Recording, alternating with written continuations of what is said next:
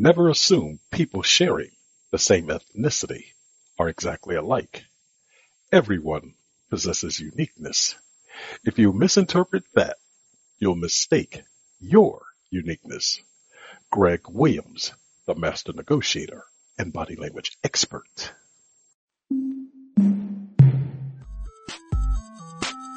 Welcome to Greg Williams, the master negotiator and body language experts podcast.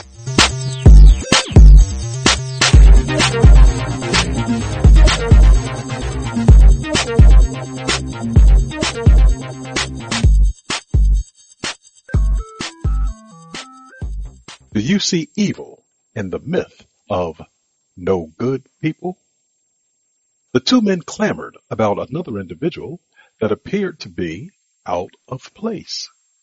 One said to the other, "He's up to no good. I can tell because he looks just like those no good people." The man's associate said, "I agree. He does look and sound like those no good people." Later, the two men discovered that the person about whom they were speaking was their new boss. Both of them swore the other to a pledge of silence about what they discussed, and both felt ashamed about what they had said. There are myths that people of particular ethnicities are all alike. Nothing could be further from the truth. Some nuances pronounce the individualism of each and every one on earth. Even if they're small, there will be times when it'll behoove you to observe those small differences. In some cases, little will hang in the balance. At other times, your life may be what's hanging. What are the origins of misperception? Why should you be concerned about it? And how might you alter your perception to improve the way you see others and the world? Those are the questions addressed in this episode. Mindset. What about you? Do you ever harbor feelings or thoughts about those that you perceive as being no good? Everyone may have such beliefs at times. When you do, be mindful of where those thoughts are taking you. There are times when they'll careen into trenches that lead to treacherous waters, and those waters can be the cause of your demise.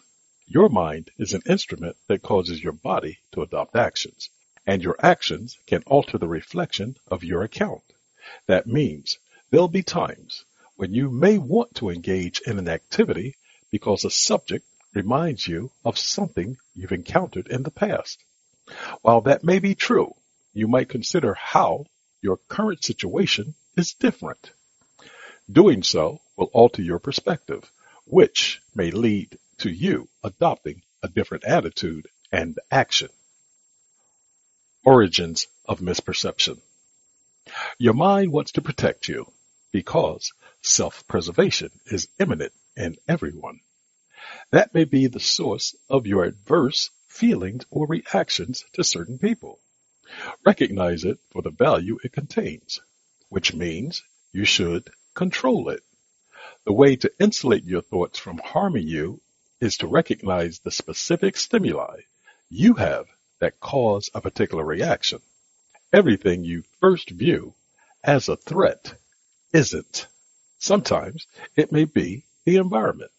At other times, it may not be the environment, but the people in it.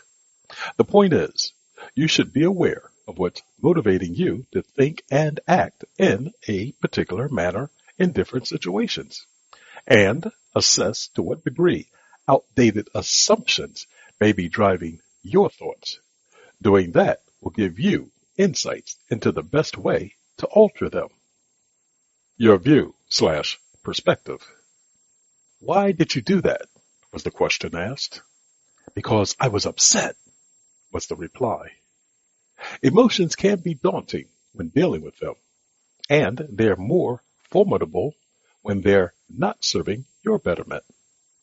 When you look at a scene, a person, a group, what do you observe? Is there a particular individual that stands out? If so, why? What draws your attention to that individual?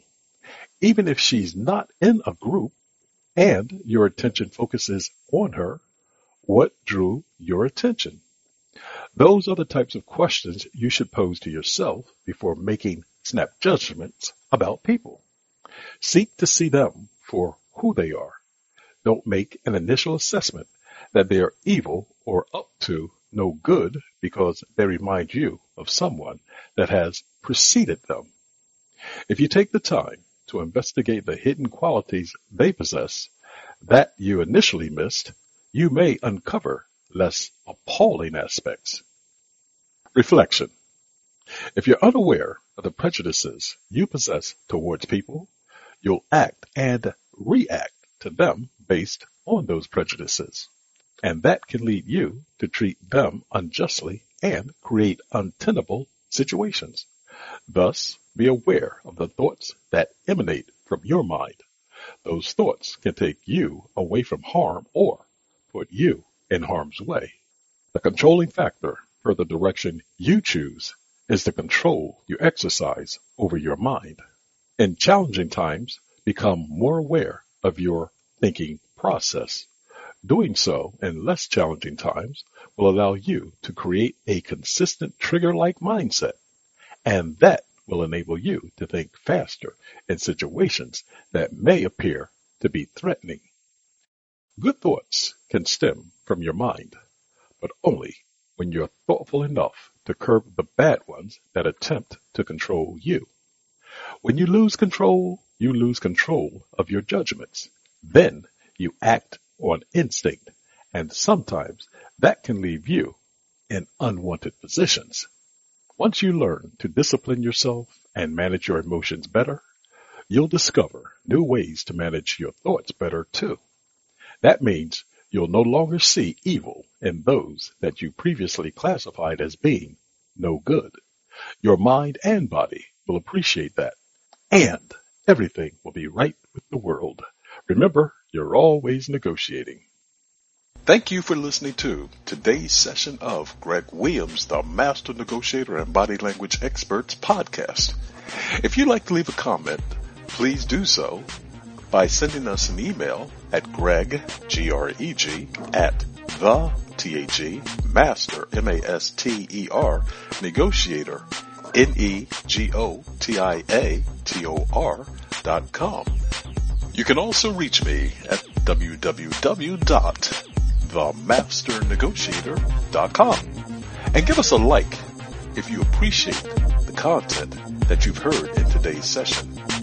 Until the next time on the next episode, remember, you're always negotiating. Goodbye for now.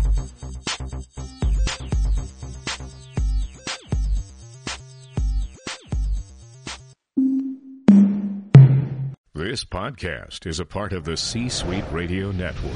For more top business podcasts, visit c-suiteradio.com.